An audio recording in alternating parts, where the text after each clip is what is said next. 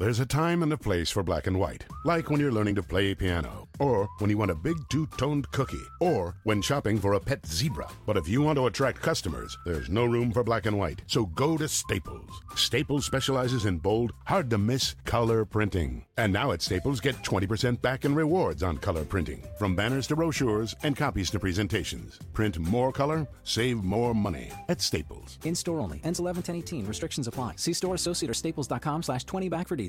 Blog Talk Radio. Oh, Mama, I'm in fear for my life from the long arm of the law. Got miles to go before we sleep. Lawman is putting an end to my running, and I'm so far from my We will not go gently. We're going to unleash hell here in December. Oh, Mama, I can hear you crying. You're so scared and all alone. Hey, somebody fix this guy's buckle. Coming down from the gallows, and I don't have very long.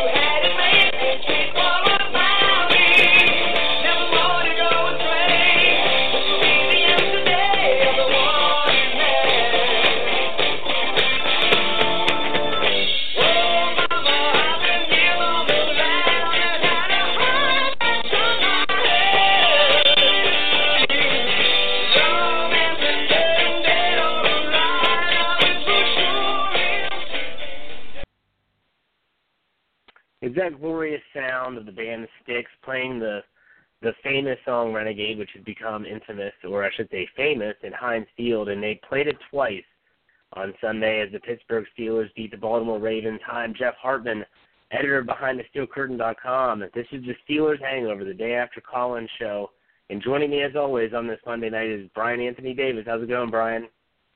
I'm on the highest of holiday highs, Jeff. That, to me, is one of the greatest games in Steeler history for me. I am just walking on air, sunshine, and clouds. And I'm telling you what, I've watched those highlights over 20 times, and that is not an exaggeration. Well, you know, it is great. Brian and I both live in the state of Maryland, which is Ravens country, unfortunately. And it was great to wear my Steelers gear around town today. I did see a guy wearing some Ravens gear, and he could not look me in the eye. Hey, that's fine. It was a great day to be a Steeler fan. It's a great week to be a Steeler fan. It's going to be a great 2 weeks to be a Steeler fan, as now the Week 17 game against the Cleveland Browns is completely meaningless, and we're going to talk about that today. But before we get into anything, I want to say that our show is sponsored by Frank Walker Law, the top criminal defense firm to call in Western Pennsylvania and Northern West Virginia, and home to one of the nation's top 100 trial attorneys in Frank Walker. For more information on his services, go to his website, frankwalkerlaw.com. Now, as I said earlier, this is a call-in show. We want to hear from you, the fans, so you can call in at any time during the show, 347-850-8581. Again, 347-850-8581. That's the number to dial to make your voice heard. We have an hour and a half scheduled. I hope we're going to use all of it. We did last week. But I have a feeling that some fans might want to talk about it. But at the same time, it is still the holidays. We understand that sometimes people are busy. So if you're listening in podcast form, make sure you check us out next week. But if you're listening live, be sure to call in. So, Brian, incredible game. The highs and lows, the ebb and flow of the game. It honestly, and someone brought this up, I want to say it might have been during the game. I don't know if it was somewhere on Twitter or if it was on a national broadcast, but they brought up the Dallas game earlier this year, and obviously it was the Steelers that lost in dramatic fashion, but they came back in that game. They took the lead. It almost seemed like the same type of game, except the roles were reversed. It was the Steelers that got scored on, and then they were the ones that went down and put the dagger right into the knife, or the dagger right into the stomach of the opposition. And it was tremendous. I got to say, I mean, from the third quarter interceptions of Ben Roethlisberger to the 3 touchdowns at the end of the game, I'd said this on Twitter because I run the Twitter handle for Behind the Steel Curtain. when Antonio Brown reached his arm out and crossed the plane and they signaled touchdown, I was jumping around my basement, screaming like a 13-year-old girl, and I'm man enough to admit that. I really am. I am not too proud to say that I was running around, jumping, screaming. I was elated because the Pittsburgh Steelers win the AFC North. They punched their ticket to the playoffs. They lock in the number 3 seed. Brian, I want to know, what was your reaction as the game unfolded and then obviously when it was decided by Antonio Brown's unbelievable effort? You know, I'm sure you could call bull on this, but the entire third quarter, even with the 2 interceptions, I just had this feeling that it just wasn't over. That if this team was who we thought they were, you know, I say that every podcast, but that they would come back and they would just show us exactly who they were. And I had a feeling they had some fight left in them. Then when it happened, you were dancing around and screaming like a 13-year-old girl. I scared the entire household. The dogs were barking. It was a celebration for the ages with just me. And, you know, the funny thing about it is I told you, I told my friends, I told my wife, if she would have videotaped it, I would be a viral sensation right now. That's how crazy I went. And I'm sure that that's happened in so many other black and gold homes. It was just absolutely amazing. And it comes down to the fact that not only did you punch your ticket to the playoffs, you beat the team that has owned you for the last 4 games. You've beaten the team that brags about owning you. And not only did you beat that team, you knocked them out. And you sent them home for the entire 2016 season. They are done. And it feels so good. So good. Absolutely. I can't agree. I can't disagree with you with that. Obviously, it was a great victory. I agree with you in what you said at the opening, which was, to me, was one of the greatest wins in Heinz Field history, regular season history. Well, let me preface that with saying in the regular season. Just a tremendous game. And I had family members that don't really follow football. They follow it because I obviously run the site, and then they're really diehard Steeler fans. And they watched the game, and they told me that, Jeff, that was such an entertaining football game. And I said, it was. I mean, from start to finish, it had everything. It had some controversy with some really poor calls, in my opinion, missed calls. It had the drama of the, turnovers and the come from behind, and then the lead changes, and just a tremendous football game. There's so many storylines that can come from this game.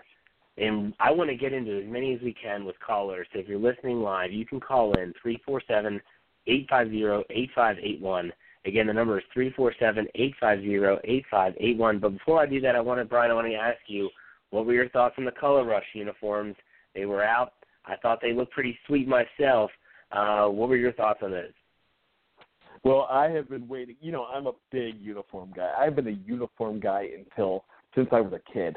I just love uniforms, and I just love the colors. And when I found out that they were going all black, I could not wait. Of course, I ordered mine right away. I own a Stephon Tuitt, and I had that on proudly yesterday. But I'm telling you what, they looked sleek. They just looked amazing. And the fact that they went ahead and won that game makes it so much better. That means they're coming back. They're definitely coming back next year because there is no they're doing no throwback for 2017, and they already said they're probably going to bring this one back. And then the year after that, they'll probably go ahead and come up with a new one. But so this is going to be your alternate uniform for next year. But they just looked from head to toe. They looked amazing. Now, I saw you on Facebook Live yesterday, and I threw in a little jab because we had a little side conversation about it. But I agree with you on the traditional black and gold. I mean, those are fantastic, but there's room for another one in town. Those are so good. I mean, especially with I know I'll disagree with you on the block letters because of the block numbers because I just love those. Those are traditional Steeler. I wish they would go back to that. But just seeing the block and all black, it was phenomenal. It was a feast for your eyes. See, for me, if you watch the Facebook Live video, if you don't follow us on Facebook, you should. Facebook.com/Behind the Steel Curtain. I do a Facebook Live I do after every game. It depends on when I do it because it depends on how much work I have to do on the website. But I was talking about some of the uniform things, and I thought they looked awesome. I really did. I do tend to like most of their throwback uniforms, but what I don't want to see is I don't want to see them turn into a Baltimore Ravens team where they have all these different options, and every Sunday you don't know what they're going to wear. Are they going to wear the black pants and the purple shirts? Are they going to wear their white and the black? The Steelers are traditional. They always have the gold pants, the black stripe. When they're white, they're on the road. When they're black, they're at home, unless they're going down to Florida, in which case they typically make the Steelers wear their black uniforms because that would make them hotter. It attracts the sunlight and stuff like that. I like their uniforms, and yeah, the block numbers were cool and all that stuff, but to me they're just numbers. I really don't care that much. I just like the fact that uniforms have hardly changed since Chuck Noll took over, and a little before that, I guess, in 1969, but still, those were cool. I thought they were really cool. I know they're going to wear them once next year, and that'll probably be on their Thursday night game, and I think it'll be cool. But if they're going to wear all black, most likely they would have to be at home, I think. It would be interesting to see how that plays out. But color rush jerseys, I give them a thumbs up. I thought they were very well. Aloha, I'm Clifford from your Manoa Safeway. Can't decide what to eat? Whether it's lunch or dinner, you'll find a perfect meal in the Safeway Deli. Handcrafted sandwiches, fresh sushi prepared by our in-house chefs, signature salads, our famous fried chicken and tenders. Add a side like creamy mashed potatoes or mac and cheese, all fresh and ready to go every day. Stop by this week to get a hot deal on rotisserie chicken, only $5.88 each with in-hand coupon. This is Clifford from Manoa Safeway, and we'll see you soon. Done. Let's get to our first caller. He's always our first caller. That's Vito Mankin from New Jersey. Vito, Merry Christmas. How's it going? Gentlemen, good evening. Merry Christmas. What a game. What a crazy game. I mean, it's amazing how the first drive of the series, Pittsburgh stops Baltimore. They come up with a beautiful drive where they're moving the ball over the place, and they score 7. They said if they could keep this going, this is going to be amazing. And then all of a sudden they just seem to fall flat after that. And I guess one of the questions I'm going to throw at you guys is, I wonder what happened there. Did Baltimore just make a great adjustment, or was Ben just having one of his December games where, you know what, you don't know what you're going to get? Because if you look at that game, the next couple of drives after that, they were kind of not doing anything. The run worked great, though. I mean, if you notice, Bell was definitely getting his runs in. He was breaking open holes, and you got to give a lot of kudos to the offensive line, doing a great job protecting Ben. I guess the one thing that bothers me, and look, this guy's a great quarterback. He's a Hall of Famer. We know that, and without him, we wouldn't be where we're at today. I just wonder what happens to him sometimes for all those possessions, and all of a sudden, the last minute of the third quarter through most of the fourth quarter, he's on fire. I wonder is it a play calling issue, or is it maybe a problem where I know you guys feel that there's a lot of talent on this team. I do too. But at times last night, you notice we definitely missed having Ladarius Green in there. We definitely missed having another receiver in there, like either Marcus Wheaton or someone else to step up. Because it seemed like at times nobody really stepped up till really late in the game. So I think to me, as much talent as we have, and I'm thinking about what Terry Bradshaw said, and you know, I don't agree with him 100%, but I think his biggest argument is for a team that's this talented. You know, yes, we're going to probably be a 3 seed, but he feels we should be up there with New England and the Raiders in the top 2 because we have so much talent. What are your thoughts? What are your thoughts on the fact that great game, a great victory, they pulled it out at the end, but what are your thoughts on the fact that the only thing that bothers me is that how we go drive after drive after drive at times and nothing happens out of it when he's got so much talent on the field? I mean, is everybody really getting covered up, or is it just play calling is an issue? I'm not sure. I'll let you guys answer that. Yeah, for me, Vito, I mean, I looked at the first half and in that first quarter. Thanks for the phone call as always, Vito. We always appreciate you calling in. For me, Ben only threw the ball 9 times in the first half. And that's kind of interesting if you ask me in regards to what might have gone wrong in the offense in the first half. That first drive, Le'Veon Bell was running the ball well. He ran the ball well the entire night. 20 rushes, 122 yards, 6.1 yards per clip against the Baltimore Ravens' very highly touted rush defense. That's a very serious statistic, and they ran the ball. They stuck with it. Ben's 9 passes were pretty much all very lateral, outside the numbers, never really testing over the middle until in the second half when they tried to open things up and he was intercepted twice. It almost seems like they are really trying to protect the football, and it's sad to say it, and I'm going to throw this over to you here in a second, Brian. It almost seems like sometimes they're running a Landry Jones offense with Ben Roethlisberger, and that sounds stupid, but if you watch that first half after that first drive that Vito talked about, which was absolutely beautiful, you're like, man, why are they handcuffing him so much? It just doesn't seem like they're really doing what he does best, and that's driving the ball down the field, that's hitting those passes over the middle. Then maybe it was because Sammy Coates was out. They couldn't stretch the field. Maybe it was because Ladarius Green wasn't there, who's a very good weapon down the seam. And maybe it was because they were going to bracket and maybe throw a third person on Antonio Brown. I don't know. But whatever the reason is I strongly believe that if you want to stop the Steelers, you stop Le'Veon Bell. I still believe that's true. But if the Steelers are going to win a Super Bowl, they need Ben Roethlisberger to play better. And if they are going to win a Super Bowl, they need to let Ben Roethlisberger be Ben Roethlisberger. What are your thoughts on that situation moving forward? Well, you know what, Jeff? I hear all the time when it comes to the Baltimore Ravens, you can't run on Michael Pierce. You can't run on Brandon Williams. You can't run on Zach Orr and C.J. Mosley. These guys are so hard to run on. And, yeah, they have one of the best running defenses in the league. But you know what? They wanted to prove that they could run against them. And that's, my hot button with the Steeler coaching staff sometimes. We talk about this all the time, that we don't feel like they adjust sometimes. We feel like they actually have a game plan and are so myopic with no peripheral vision that we have to stick to that plan. And he said that at halftime. No, we're not going against the run. This is what we plan to do. We're going to do that. So I think that's part of the reason. However, they did prove that they could run, and they kept it going. But when you're only passing the ball 9 times in the first half, that means, you're being a little stubborn there, in my own opinion. But, however, it was a well-coached game. They did go ahead and win the game. As far as receiving goes, you're right. They didn't have Coates. They didn't have Ladarius Green.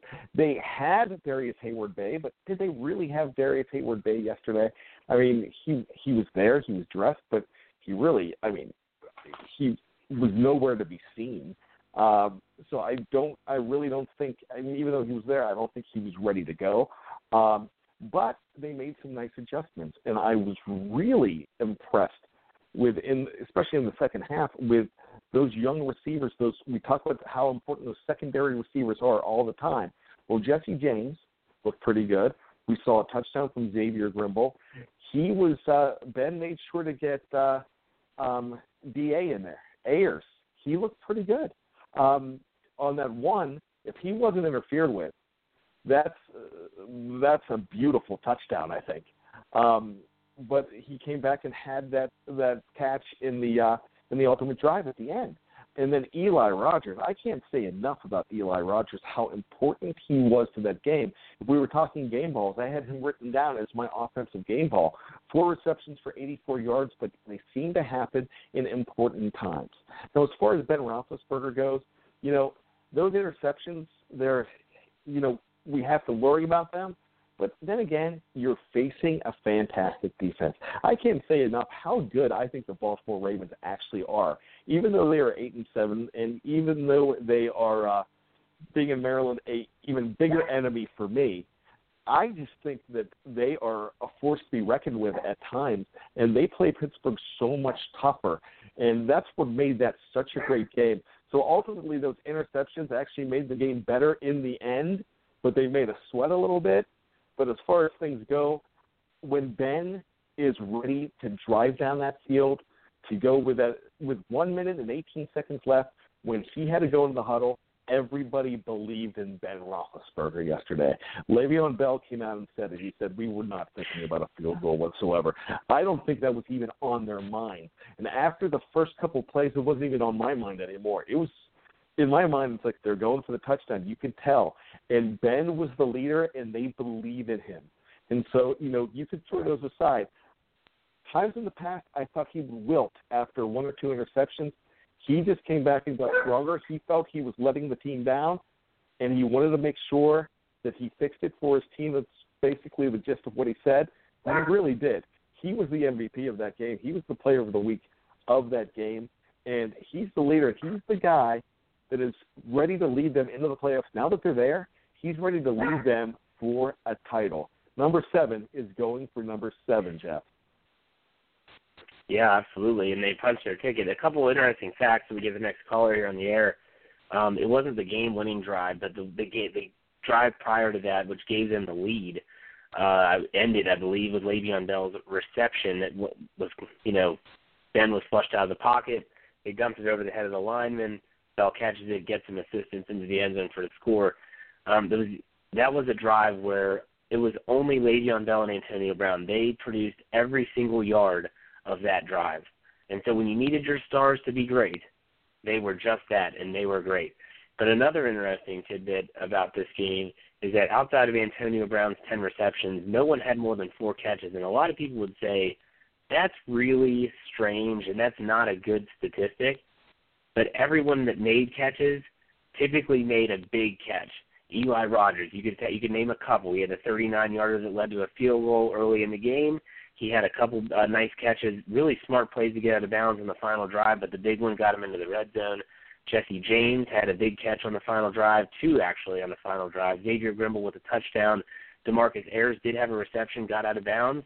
Obviously, he had the defensive pass interference deep on an earlier drive, kind of jump-started the offense. Kobe Hamilton even had a nice catch. They're all chipping in, and so it might not be a large number of receptions, but they're making plays when the number's called, and that's important to keep that in the back of your mind. Let's get another caller on the air here. 832-256-6588. You're on with Jeff and Brian. Go ahead. What's up, Jeff and Brian? It's Melvin out of Dallas, but I'm in Tennessee still finishing up the holidays. How you guys doing? Hey, Melvin. Hey, good, Melvin. How are you? I'm doing great, man. You pretty much hit the nail on the head as far as the receivers are concerned. 2 things, because I just now was able to get to my phone because I'm out with my buddies watching the Monday Night Football game because I hate Dallas. But anyway, no sacks. I think Ben was knocked down maybe twice, and we didn't have any drops. Just going off memory, when it absolutely positively had to be done, it was truly the next man up. And there's nothing better than to have a young receiver hungry, wanting to emulate, an Antonio Brown. Having the faith and belief in Ben. And I really do think that if we can, I think as Steelers fans, I think we get so frustrated because we see what this offense can really become. Because this offense has not played 4 quarters yet. They've played a quarter, they've played a half, and for us to have and if we ever get everybody healthy and out there, that could be a juggernaut. Defense, man, if people talking about, with the Mike Tomlin, you won one with college players, okay, whatever. Hey, these young cats, these rookies that are actually being able to play based off of merit and not because somebody's injured, hey, if we get 3-4 years out of bed, guess what those guys are going to look like? And if you look over the season, how this defense has grown, as it continues to grow. We missed some tackles last night. However, if our defense doesn't hold them to field goals, this game is over. This game is over in the third quarter.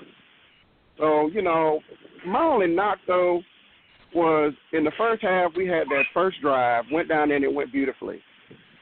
Okay, and then it's like we got stagnant. I heard you talking about it seems like we're handcuffing Ben. Then we don't handcuff Ben. We're down in the red zone. It's 3rd and 2. Le'Veon's gashing them. And you try to throw up top, fade right in the end zone to Antonio. Fair enough. He was held at the line, and they didn't call it. You could even argue for defensive pass interference. Why not give Bell the ball, get 2 yards, now let's go up top on 1st and goal. So, they coaching staff, they adjusted. And one more tidbit on Tomlin. He clock managed the heck out of that fourth quarter, did he not? Is that not one of is that not one of the things that you knock against him? As well as I have. He managed the heck out of that fourth quarter. And when you listen to him talk, and he had already said, hey, we need points on this drive because we don't want the clock to become a factor. That already lets you know, right, what his thought process was. Sometimes you can have a coach that has a thought process and has things that he wants done, but not all the time do the players go ahead and execute what Tomlin is thinking about. Because I read an article today, I think that they were talking about whenever they run the 2-minute drill, they normally only get one timeout. Because if the joke on the sideline was, yeah, you got 2 timeouts when you go out there with 1:18. So, it was a good win. It was a defining win.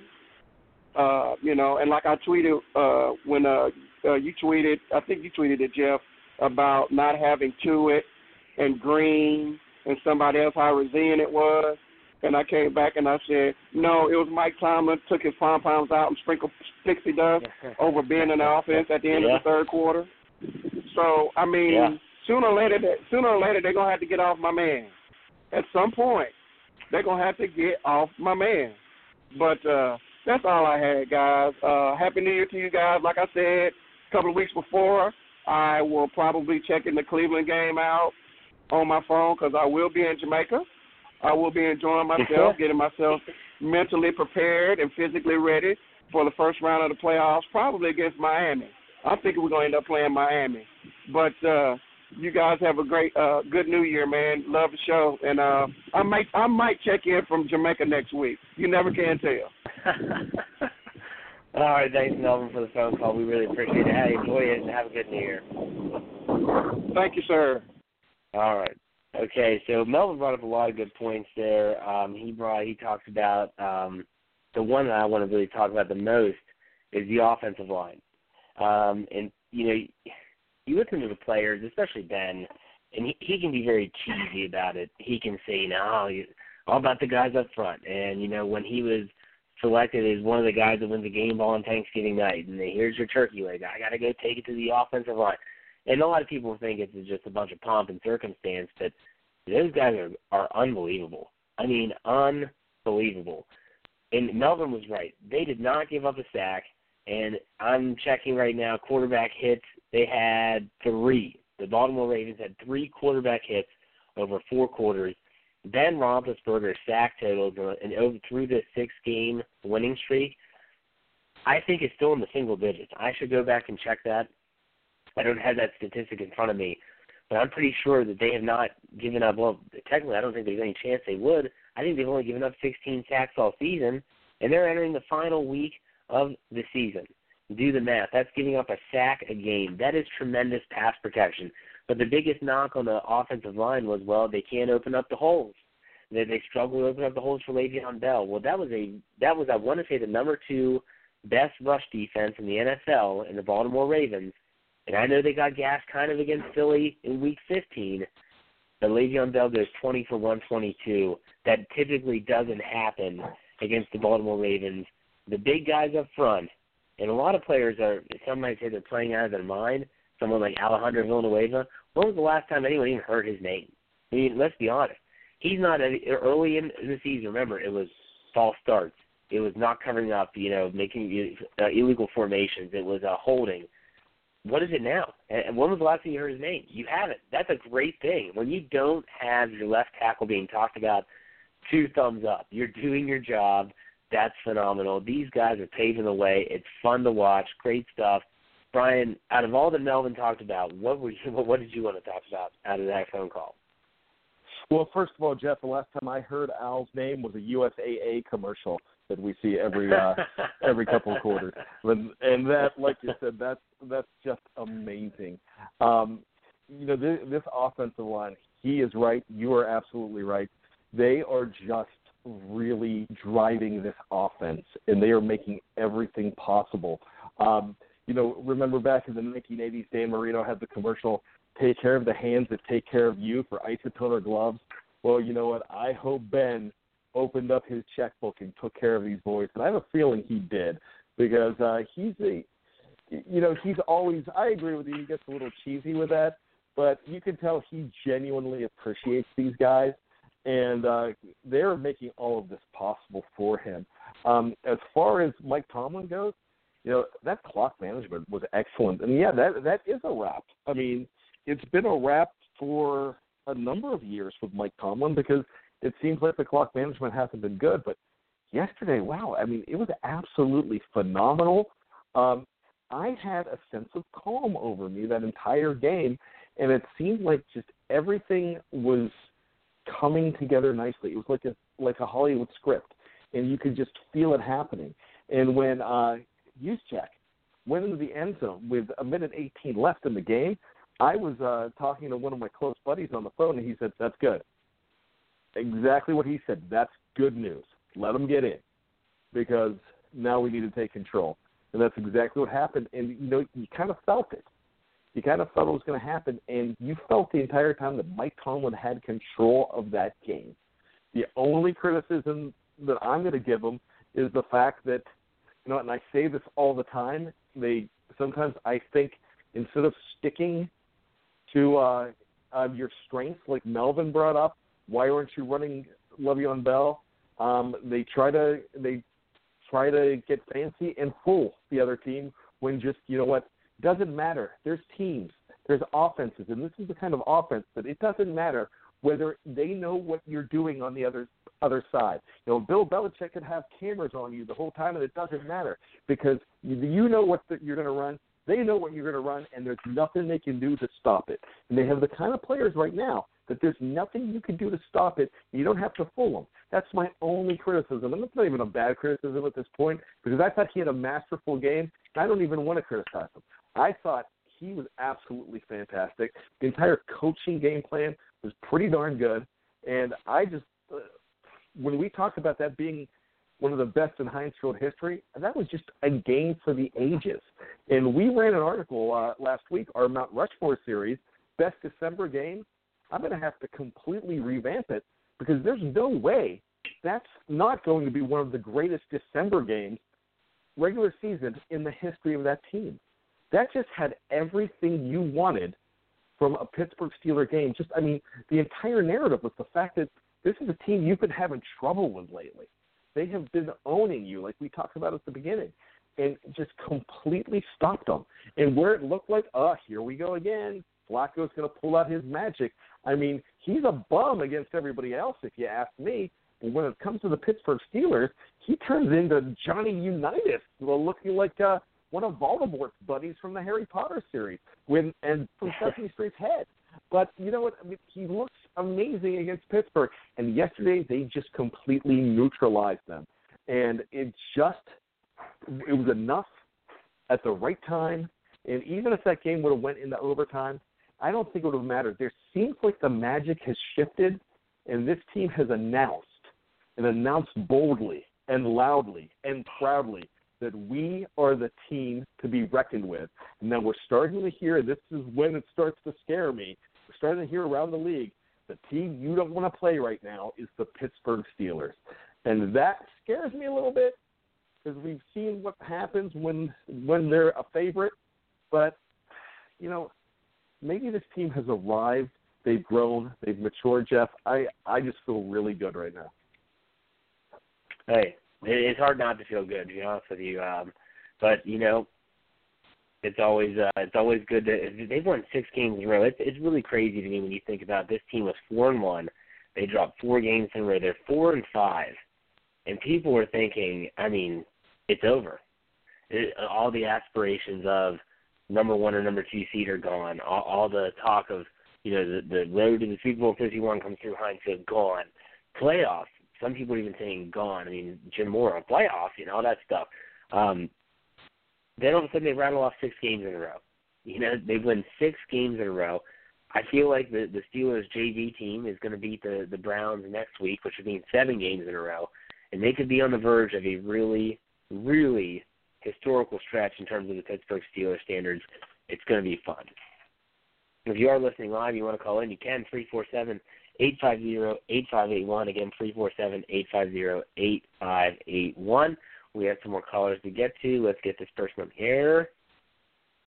Hey, sports fans, football season's here, and it's time to get in on the action with MyBookie. MyBookie is the industry-leading sports betting website that offers real Vegas odds on football, baseball, and all your favorite sporting events. You can take a side, the total, or even fantasy points props. MyBookie lets you bet online and win big. Did the game already kick off? Don't sweat it. MyBookie has in-game live betting on every major league and event, even esports. There's no better time to join MyBookie than today. Go to MyBookie to open an account and start winning. Use promo code CHAMPION when you register for your account and get a 100% sign-up bonus up to $1,000 on your first deposit. Bet today. Visit MyBookie's website or call 844-866-2387. That's 844-866-2387.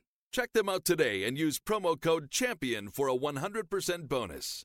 Terms and conditions apply for entertainment purposes only. Void where prohibited.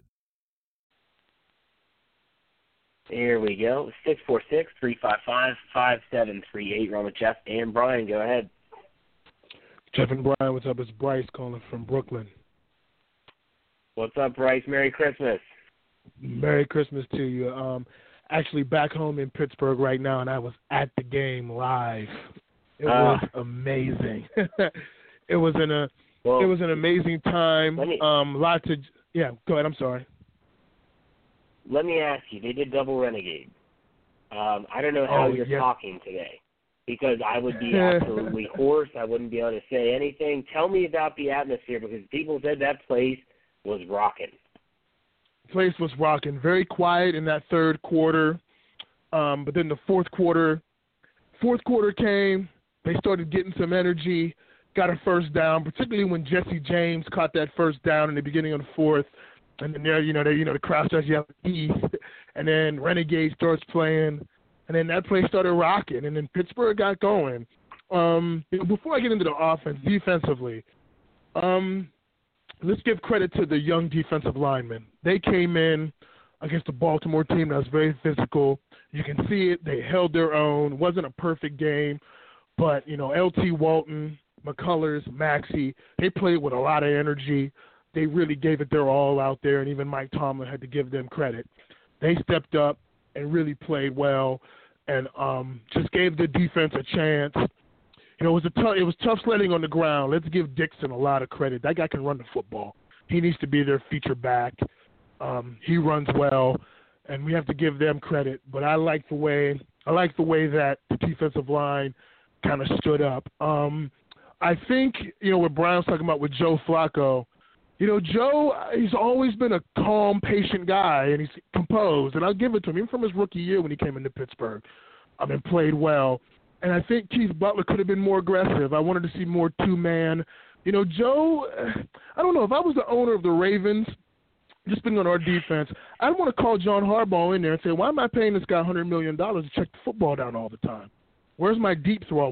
Why are we pushing the ball down the field? I would run two-man and play those guys and make them get into routes and say, we're not going to let you check it down, and we're going to put safeties over the top. Run routes and get open from 10 to 15 yards, because Flacco's shown he'll struggle and be inconsistent.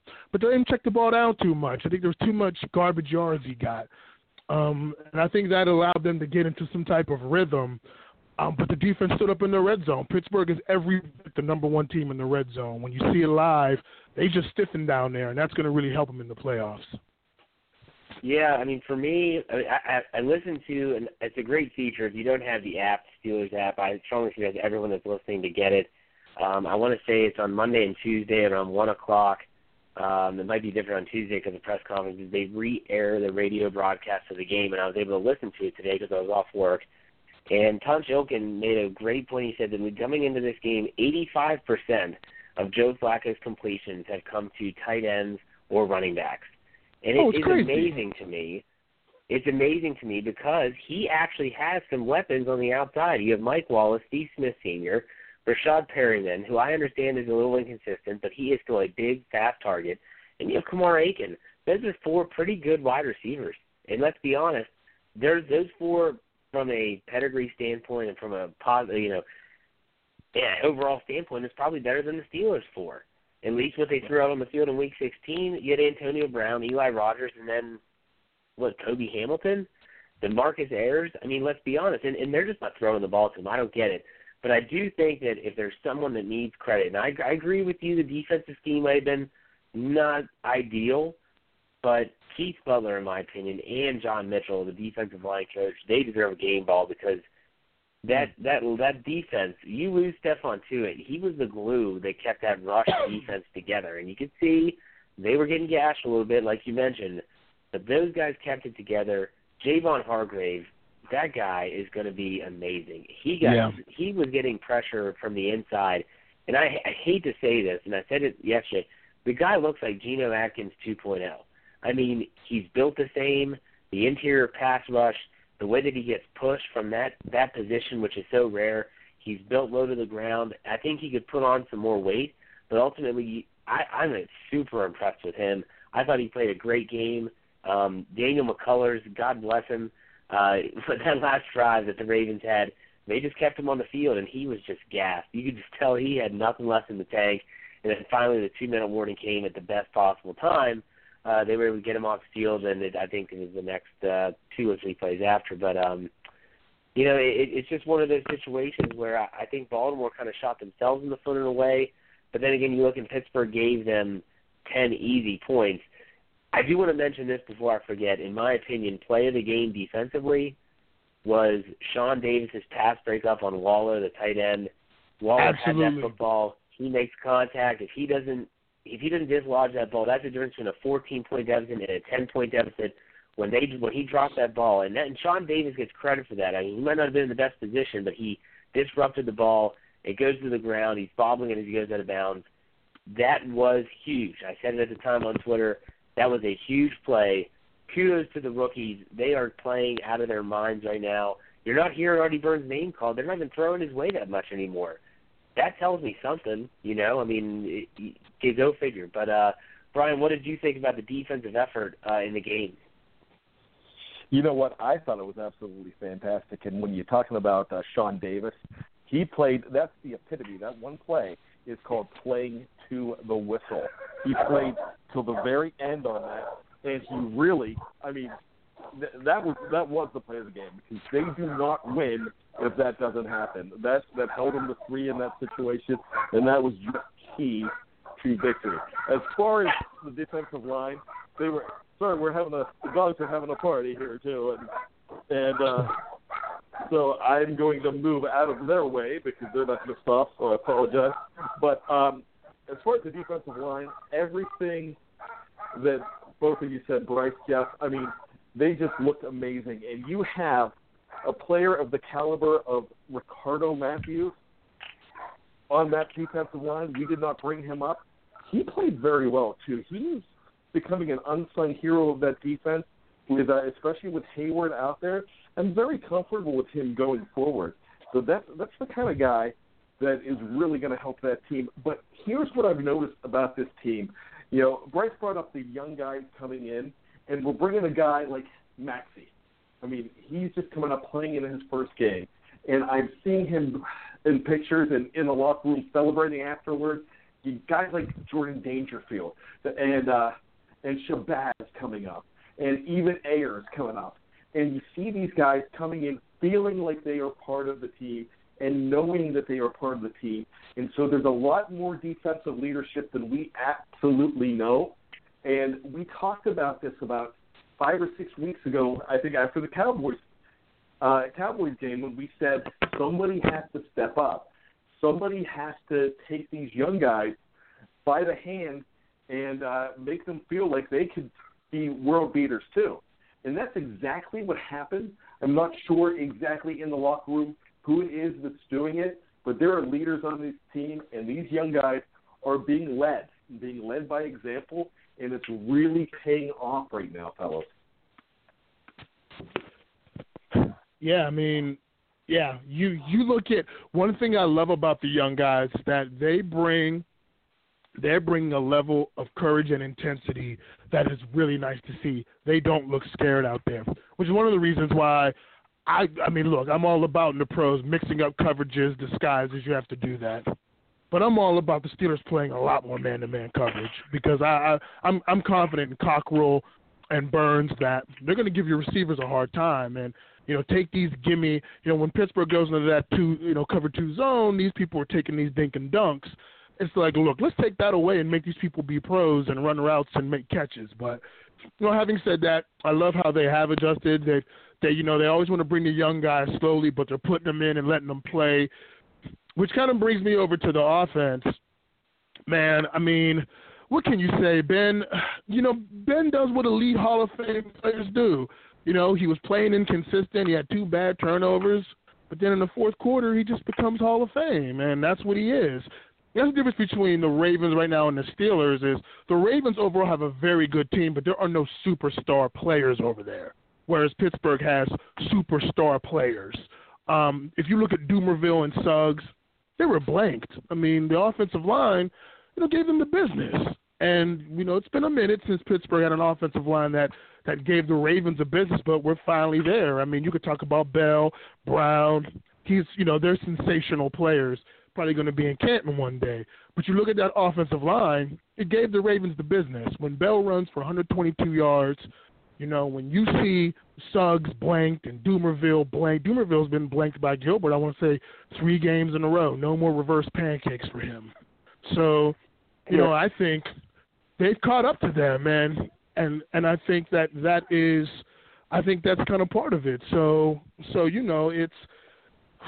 going to be tough, and the offensive line really gets the game ball for me. They really stepped up and played well. I'm looking at the stat sheet right now. Terrell Suggs, I'm going up and down looking. He was playing no pressures, no sacks. He didn't even register a tackle. Did not even register a tackle, Bryce. So I'm looking. I mean, it's incredible. Dumervil had 1 tackle. Dumervil had the same amount of tackles as Dennis Pitta. Dennis Pitta out-tackled Terrell Suggs in the game. I mean, think about that. Maybe we're seeing the end of Terrell Suggs' career. I don't know. He is playing hurt. I'll say that. He's playing with a torn biceps tendon. That can't be easy. But at the same time, I think you're right. The Pittsburgh Steelers, everyone always talks about how the Ravens built their team to stop the Steelers. Don't think the Steelers aren't trying to match up and match with the Ravens as well. Yeah. And they're doing a pretty darn good job of it. And I think they're doing a better job of it, in fact. And you can tell by their young players. I think the young players in the Steelers, and you could be offensive or defense in this aspect, because you saw it in DeMarcus Ayers on offense, they bring a swagger to the team. I mean, they're not just going in there like, oh shucks, and holy cow, the scene's too big. No way. They're going in there saying, I want to make a play. And I think you get that from guys like Antonio Brown. You get that from guys like Le'Veon Bell. And even Ben Roethlisberger. Like, look, if you're going to be in the game, we're not just putting you in there to take up space. You're going to go in there and you're going to make a play. And that's why Kobe Hamilton, when he gets his number called, he might get 1 catch, but guess what? It's probably going to be a big third-down conversion. So you hate to say it over and over again, the standard is a standard, the next man up, but the Steelers epitomize those cliches, and it's awesome, and it has become such a part of the organization and the fabric of the Pittsburgh Steelers that it just seems like whoever comes in, they just roll with the punches. And although some people always say, well, the foot's going to drop, and they hope it's not in the playoffs, this team should be getting healthy at the right time. They have a meaningless game next week. It's going to be a fun. I do want to ask you this, Bryce. You brought up the offense, and this is kind of getting away from the Ravens game, but I'm curious to see what you think. What would you think about saying, I don't think they should play, Ben. I'll say that right now. I don't think Roethlisberger should see the field next week. There's no need for him to see the field next week. What do you think about playing Mettenberger the entire game to see what you have? Because Landry Jones' contract is up, and you've seen Landry Jones. We've all seen way too much of Landry Jones. Would you be cool with throwing Mettenberger out there and seeing what he can do? You know what? It's funny. I think from a fan perspective, if you're really into looking at the personnel, I would like to see that. But Mike Tomlin's going to play to win, and he probably feels Landry Jones is going to give him the best chance to win that football game. So I don't think we're going to see Mettenberger. But I wouldn't mind seeing Mettenberger. Well, one more quick thing, because I think Brian brought this up about the offense. Todd is a really good offensive coordinator, but I think it might be maybe because of the youth, they're still working in that, switching it up and adjusting to trust the young guys more. I think that's why they don't play as fast as I think they should have. The Steelers still, in general, don't play as fast as I think they should, but they come out and play at a too slow of a tempo. I mean, with that quarterback, they should be snapping the football 15 seconds and going. And I think if they do that, they would play faster and get up on teams more because he can run the no-huddle. But when you got these younger receivers, they may be a little bit conservative and not being willing to do that. I think they should because you can see in the fourth quarter when they spread football they're just tough because the quarterback is who he is.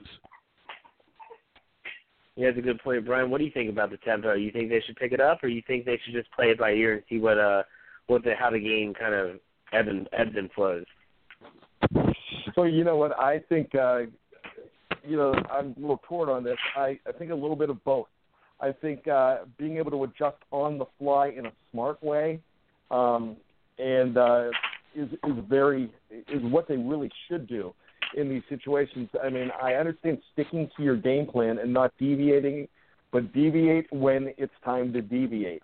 But have that plan B. Know when you're ready to go. As far as Zach Mettenberger goes, Jeff, you're absolutely right. Bryce, you're absolutely right. I don't think Mike Tomlin's going to do it, but he really should because we've seen nothing from this guy in preseason, and we really haven't had the opportunity because he was picked up so very late. He was picked up right before the last preseason game against Carolina, so you don't know what you have. You know exactly what you have in Landry Jones. Whether you like it or not, you know what you have. You really don't need to get him ready for anything. Find out what you have in Zach Mettenberger and have him ready if he needs to step in. If he shines and he looks really good, then you've got a decision to make at number 2 if you have to make that decision. Hopefully you don't have to. But yeah, I mean, you have a guy that is completely unproven, and he might be better than what you actually have. It's time to find out in a game against Cleveland, which is your bye week. This is the bye week we were hoping for, and so now it's a chance to try out some guys and let them play on a big stage against professional competition, against first-team competition. I want to see what Dominique Harris can do. DeMarcus Harris, excuse me. I want to see what Kobe Hamilton can do as a number 1 starter, which you're going to see him in this game. I want to see more of Toussaint because if we have to see them, think about this. When did D'Angelo Williams go down last year? He went down in the final game of the season against Cleveland. And then all of a sudden you're like, oh, no, we're basically throwing unproven, untested, non-game ready guys out there. So let's get some guys game ready just in case you have to bring them out. And now's the time to do so. This is the perfect game. And Ben Roethlisberger's already said it. He said, look, I think guys need to get rest and get healthy, which he's talking about himself. He's talking about his offensive line. He's talking about everybody else. So he already came out with that quote. So we know what they need to do. And, really, if you lose this game, no one wants to lose any game. Okay, I don't want to see them lose preseason games. I hate when they lose. However, if they lose this game, it doesn't change a darn thing whatsoever. It's not really going to change it should not change the number 3 seed, I don't believe. And it's just not going to change anything. But you could probably – I've seen them win with second-team competition late in the season, in the last game of the year, prime for the playoffs. I know 04 was a very good example. They brought in all these guys to get some significant playing time. And who did they bring in that final game in the 2004 season? Willie Parker. And Willie Parker went out, and that game got him ready for a blockbuster 2005 and a 75-yard touchdown in a Super Bowl. So that's the game that helped everybody know that, hey, we've got something. So these guys are out to prove what they can do, and you know what? They could prove it on the big stage in this game against Cleveland, and this is just going to make your game stronger and your team stronger, and everything's going to be good. There you have it. Well, Bryce, thank you for the phone call. As always, awesome that you were at such a great game. You got to see them clinch the AFC North. I'm sure Pittsburgh is still humming over that game. It's going to be for a while as they prepare for the playoffs. Hey, have a good New Year. Hopefully we hear from you soon. Yeah, guys, have a good New Year. Take care. Enjoy the rest of your holiday. All right, man. Take it easy. Hey, sports fans, football season's here, and it's time to get in on the action with MyBookie. MyBookie is the industry-leading sports betting website that offers real Vegas odds on football, baseball, and all your favorite sporting events. You can take a side, the total, or even fantasy points props. MyBookie lets you bet online and win big. Did the game already kick off? Don't sweat it. MyBookie has in-game live betting on every major league and event, even esports. There's no better time to join MyBookie than today. Go to MyBookie to open an account and start winning. Use promo code CHAMPION when you register for your account and get a 100% sign-up bonus up to $1,000 on your first deposit. Bet today. Visit MyBookie's website or call 844-866-2387. That's 844-866-2387. Check them out today and use promo code CHAMPION for a 100% bonus. Terms and conditions apply for entertainment purposes only. Void where prohibited. Good to hear from someone who was actually at the game, Brian. I know that one of our writers for Behind the Steel Curtain, if you follow the website, the film room writer, 58 Steel, he was at the game and he spoke. We have a little group text that we have between the film room writers, and he said that it was absolutely insane. Talked about double renegade, things like that. It just seemed to be incredible. And if you've been to Heinz Field and if you've been to a close game and you've seen Renegade, you know what it's all about, plain and simple. We have another caller. Let's get this person on the air. Let's see here. 347-605-7473. We're on with Jeff and Brian. Go ahead. What's up, guys? It's Ken from New Jersey. How you doing? What's up, Ken? Hey, Ken. Yeah, happy holidays. Happy holidays. Very happy holidays. Yeah, absolutely. I have my voice is half gone. I hate the Ravens. I hate the Ravens, man. And I hate the Steelers too because they give me how come I just can't enjoy a nice, just up by 10, just the closer they get a 7-point lead and and then we just continue. How come we just can't have that? I wasn't ready for 3 heart attacks yesterday. I wasn't prepared for that, and I didn't want to go through that.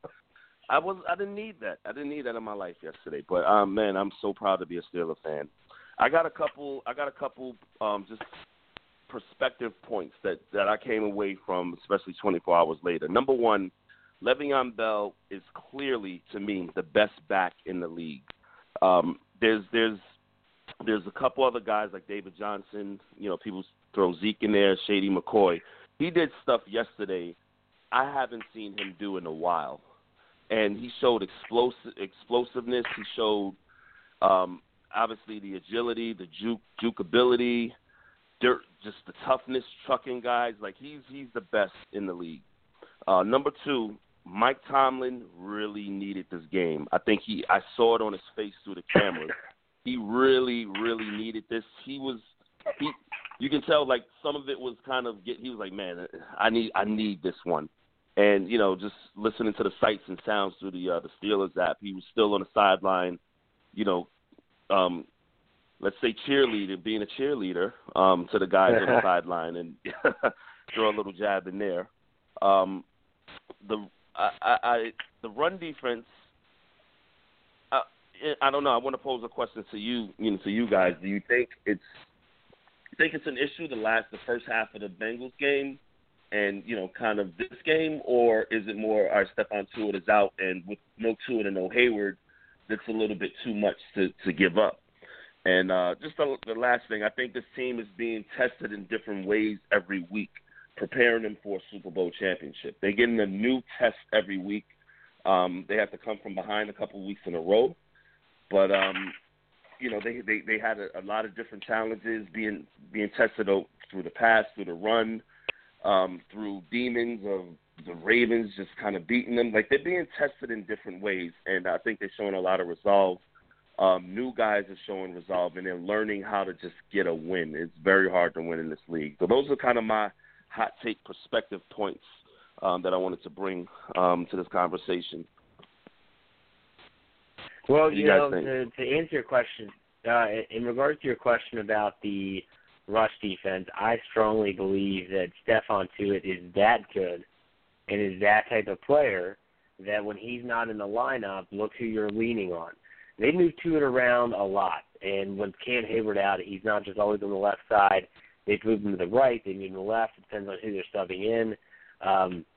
He is a force. The opposing offense, when Stephon Tuitt's in the lineup, they're typically going to run away from him. And so when you have him on the field and you see the offense doing that and they're always going away from Tuitt, well, that makes playing defense a little bit easier because then all you have to do is kind of flow to the other side. And they'll run it to it, but he's a very good run-stopping defensive end for the Steelers. That's what I personally think. Now, there might be others that watch different areas of the game or the minutia of the defensive line that might disagree. But I just think when you lose Tuitt, you're stuck with a very good rookie in Javon Hargrave, but still a rookie. You have Daniel McCullers, who's a giant of a man, but is also as slow as molasses. You have Ricardo Matthews, who is a huge upgrade from Cam Thomas. Then again, who isn't? But still, he also is a backup for a reason. Then you have, you know, the guy, Moxie, or whatever his name is, sounds like the quarterback from Varsity Blues, Jonathan Moxon. But he is a Division II player, I think, that was undrafted. You don't have anybody. So, in other words, when you have Tuitt in there, you can have Ricardo Matthews out there. If he needs a break, you can bring in L.T. Walton and all these guys. It makes it manageable. Without him, it's tough. I was actually really impressed with the way that they played as a defensive front against the Ravens. I knew they were going to give up some rushing yards, but at the same time, I was impressed by it wasn't the defensive line, in my opinion, that was making the mistakes. Now, if you look at the numbers, Dixon had 12 carries for 57 yards, Terrence West 10 for 27. Then they had, like, Campanaro with a reverse for 23, Juszczyk 2 for 15. They ended up with 122 rushing yards, and that looks bad, but I think that's pretty good. Think about all the missed tackles that they had. It was just atrocious. With the back half, they didn't tackle well. Shazier had a chance to blow up a couple plays and missed tackles. The tackling needs to improve, but in my opinion, that's an issue of not having Tuitt. Brian, do you agree with me that it's not having Tuitt, or do you think there's something else going on that the Steelers might need to be concerned with? No, I'm just going to break out my ditto on this one because, you know, you are absolutely correct. However, I would like to say one thing. We just got a call from Molasses. They were very upset you just insulted them because they actually think that they would like to challenge Daniel McCullers to a race and probably win. But as far as everything goes, I think the Baltimore Ravens have a very fine running game. I think Juszczyk, I would take this guy in black and gold right now. The kid out of Harvard, I mean, he seems like a Steeler player. It's just a shame that he plays for the Ravens. He reminds me of Kreider even better. This guy, even when he has the ball, when he's carrying the ball, he's a force. And that touchdown that he had was really impressive at the end. I mean, how he just kept on going and did not give up. And Kenneth Dixon, I mean, here's another young running back that I believe Bryce, was it Bryce that touched on it? Just for the fact that this guy is going to be a star in the future too. So this is a good running team, but Stephon Tuitt is every bit as good as Cam Hayward. And when those two are cornerstones. Those two should both be considered for Pro Bowl nods because I think they're both that good. Of course, Cam's not going to get it this year, of course, because he's injured and gone for the year, but those two are mainstays on that defense.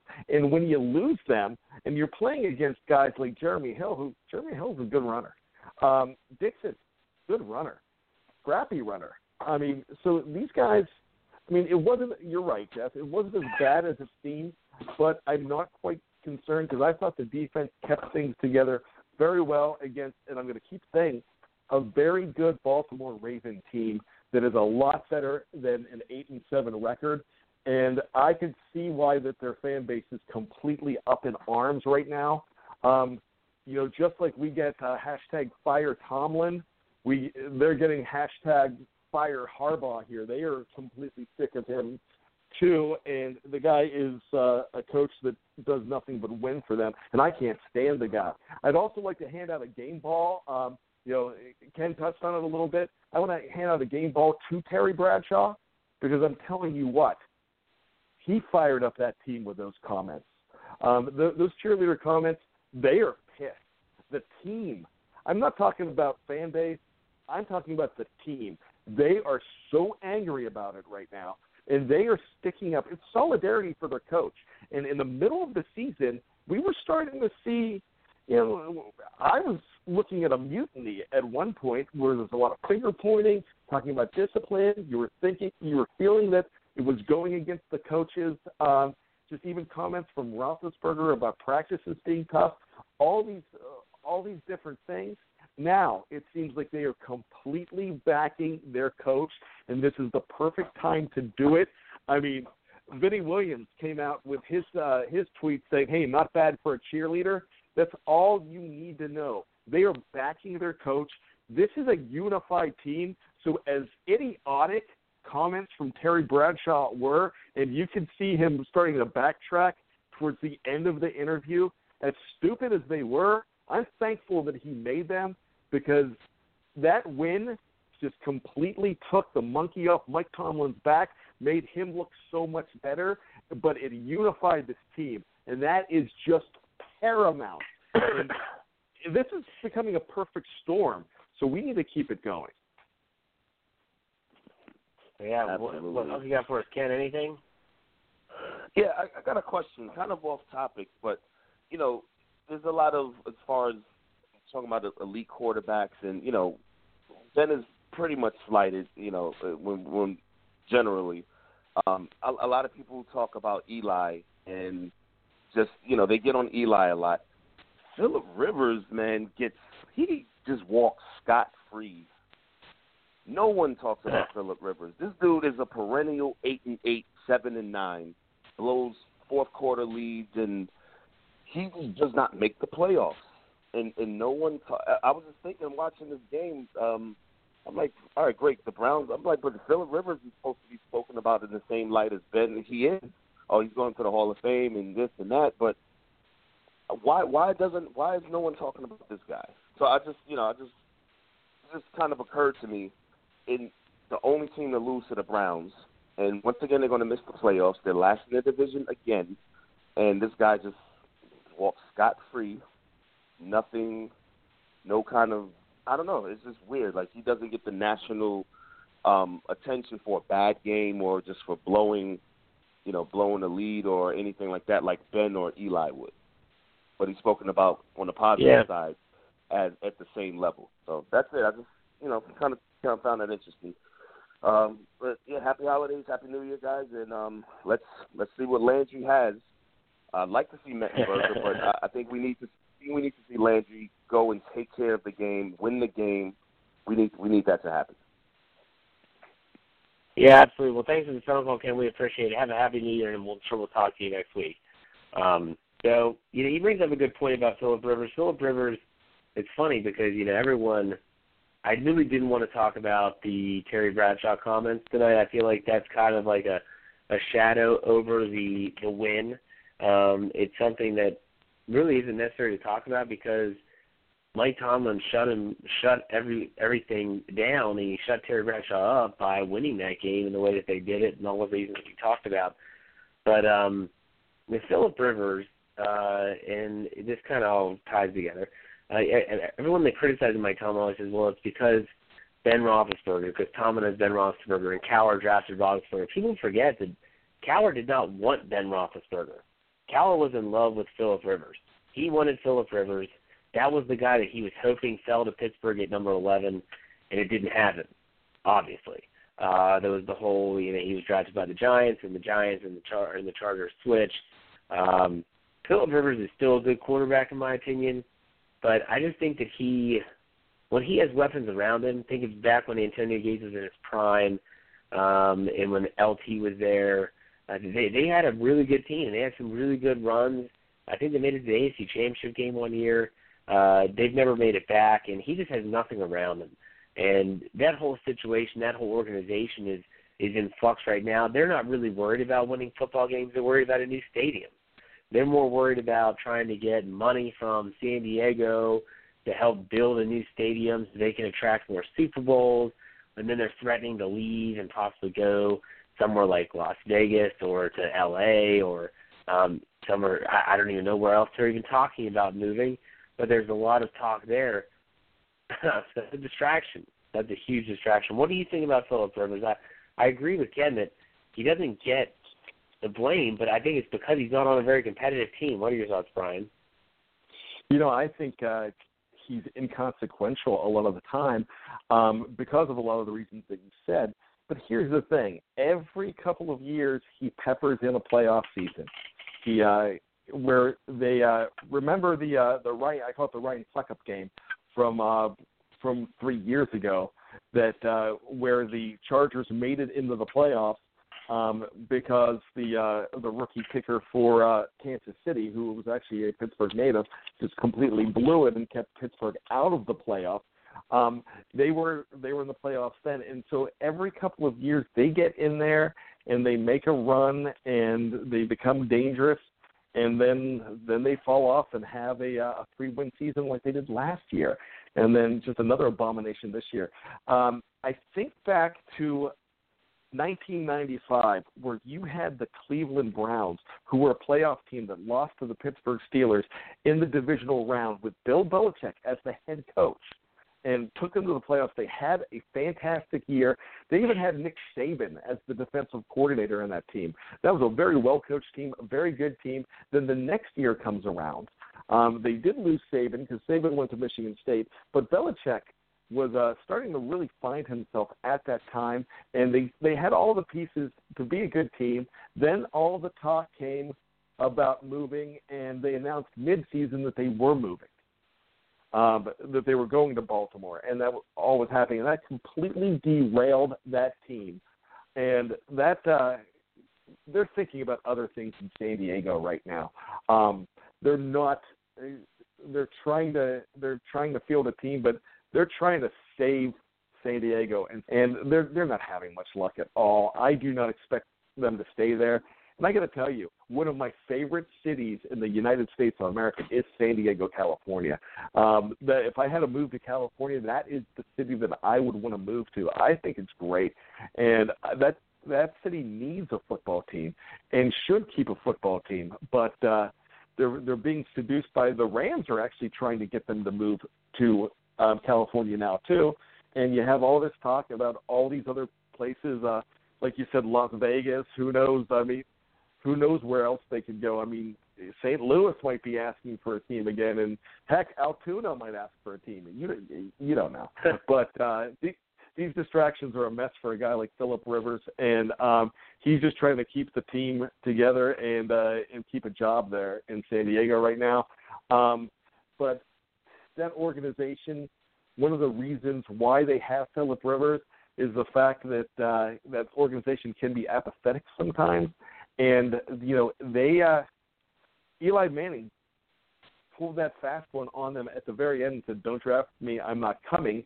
And that's why they made the trade. And it's very interesting. When they made that trade, they could have had Ben Roethlisberger too, and they didn't want Ben Roethlisberger because I think this has always been my theory that he reminded them a little too much of Ryan Leaf, and they had just come off of that disaster. So they went with the proven 4-year college player in Phillip Rivers, and they made a big mistake there too. Yeah, no, you're right. It is interesting how the chips fell in that 2004 NFL draft, and Steelers fans aren't going to complain. They certainly have a good one, a great one, I should say. But you know what, Brian, it's at the end of the show. We always give ourselves a chance to kind of, we call it the last call, final call, whatever you want to call it. Your chance to get on your soapbox and say something special to Steeler Nation. Now's your chance, Brian. Go ahead. Statement win. That was a win for the millennium for the Pittsburgh Steelers. And I know we've had all these important games in the 84 years of this franchise, but this is going to prove to be one of the most important games. Because here's the deal. You lose that game, you're done. you're not going to the wild card because of the Miami Dolphins, because before that game, the Dolphins had already eliminated Baltimore from the wild card consideration. So that game was crucial for both teams. So as far as everything goes, that game was crucial to this franchise. It completely changes a lot of things for this franchise. Instead of going home, they are going to be one of 12 teams soldiering on and marching towards the Lombardi Trophy and Houston. And Mike Tomlin is already saying in press conferences, saying Houston. They're talking about going to Houston, the goal being Houston, and that's what this team has. But I said it at the beginning, I'm going to say it again, Baltimore has owned Pittsburgh in recent history. I'm not just talking about 4 straight. I'm talking the last 4 or 5 years. The majority has gone to Baltimore. They just seem to have had this team's number. It was very important to go out and beat your chief rival and send them home and send a statement to the entire National Football League and the football universe to say, we belong here definitively. We are one of the best teams in the National. We had a hiccup of 4 games in the middle of the season. You take that hiccup away, and you have a fantastic season. So Vito was talking about being among the teams like Oakland and Dallas and New England. Well, here's the thing. They are among those teams. They had an injury to Ben Roethlisberger in that 4-game stretch. They had some bad luck in that stretch. They had some growing up to do in that stretch. That 4-game hiccup is one of the best things to happen to that team this season, because that 4-game hiccup is going to make them champions as far as I'm concerned. This team has grown up so much. They've matured so much. They have gelled so much. And as much as we don't want to talk about Terry Bradshaw, I love those comments just for the fact that they're rallying around this guy. They love their coach, and that needs to show. We need to see that. We need to see a cohesive, unified unit, and we are seeing it now, Jeff. I am so excited for January and possibly February, because this team has the look of a champion. I told you this on week 1. I have a special feeling about this team. And I let that special feeling wane a little bit during that 4-game hiccup, but that special feeling is back. And I'm telling you, this team has the markings of greatness. It's like that lightning bolt scar on Harry Potter's head. They are marked. This is the team that lived, Jeff. This is the team that lived through that 4-game hiccup, telling you they could be champions, God willing and team willing. I'm telling you this right now.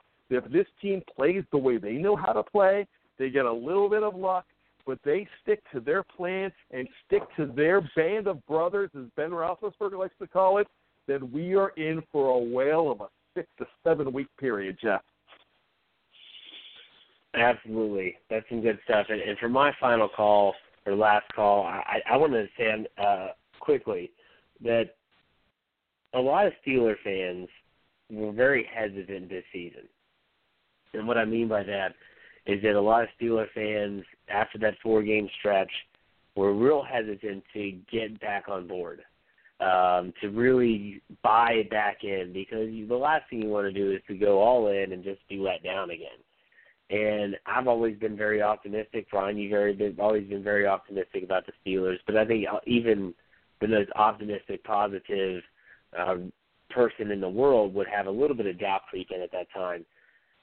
And I've had several people say, they complain about this on social media or in person. I say, what's it going to take for you to get back on board?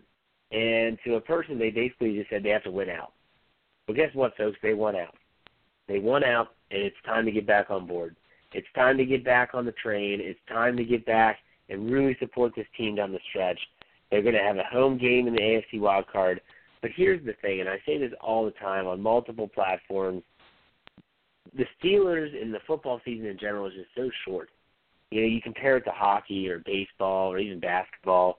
You're talking 82, 162 games. There's 16 guaranteed games. And I always tell fans, enjoy every one of them because it's going to be gone. It's the longest off season.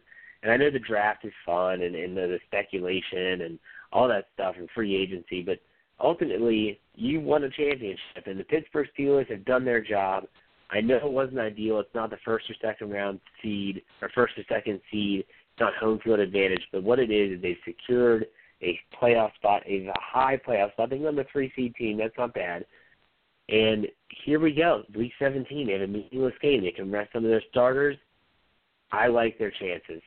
And there's going to be an interesting article coming up on the site tomorrow that I wrote about how if things fall correctly and if injuries remain the way that they are, the Steelers' path to the AFC Championship game could be riddled with nothing but backup quarterbacks. It just seems like karma just might be going towards the Steelers' favor as they go to win, hopefully, their 7th Super Bowl and Super Bowl 51. So everyone that called in, thank you for the time. I hope everyone had a very Merry Christmas and a Happy Holidays, and I hope that everyone out there is very safe on New Year's Eve, New Year's Day, and has a very prosperous New Year. For Brian, I'm Jeff.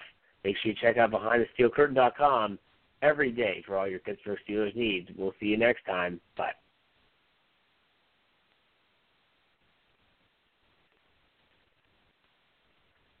Hello, I'm Ashley Carmen. I'm Caitlin Tiffany. We're the hosts of Why'd You Push That Button, The Verge's show about all the choices technology forces us to make. And we're back for Season 3, talking about questions like, why do you delete your tweets? And why do you type in lowercase letters that make you seem like a serial killer? And why are you on an exclusive dating app? You're not that special. We're releasing a new episode every Wednesday, and you can find us anywhere you typically find podcasts, which is Apple Podcasts, Google Podcasts, Pocket Casts. So go ahead and subscribe and check us out.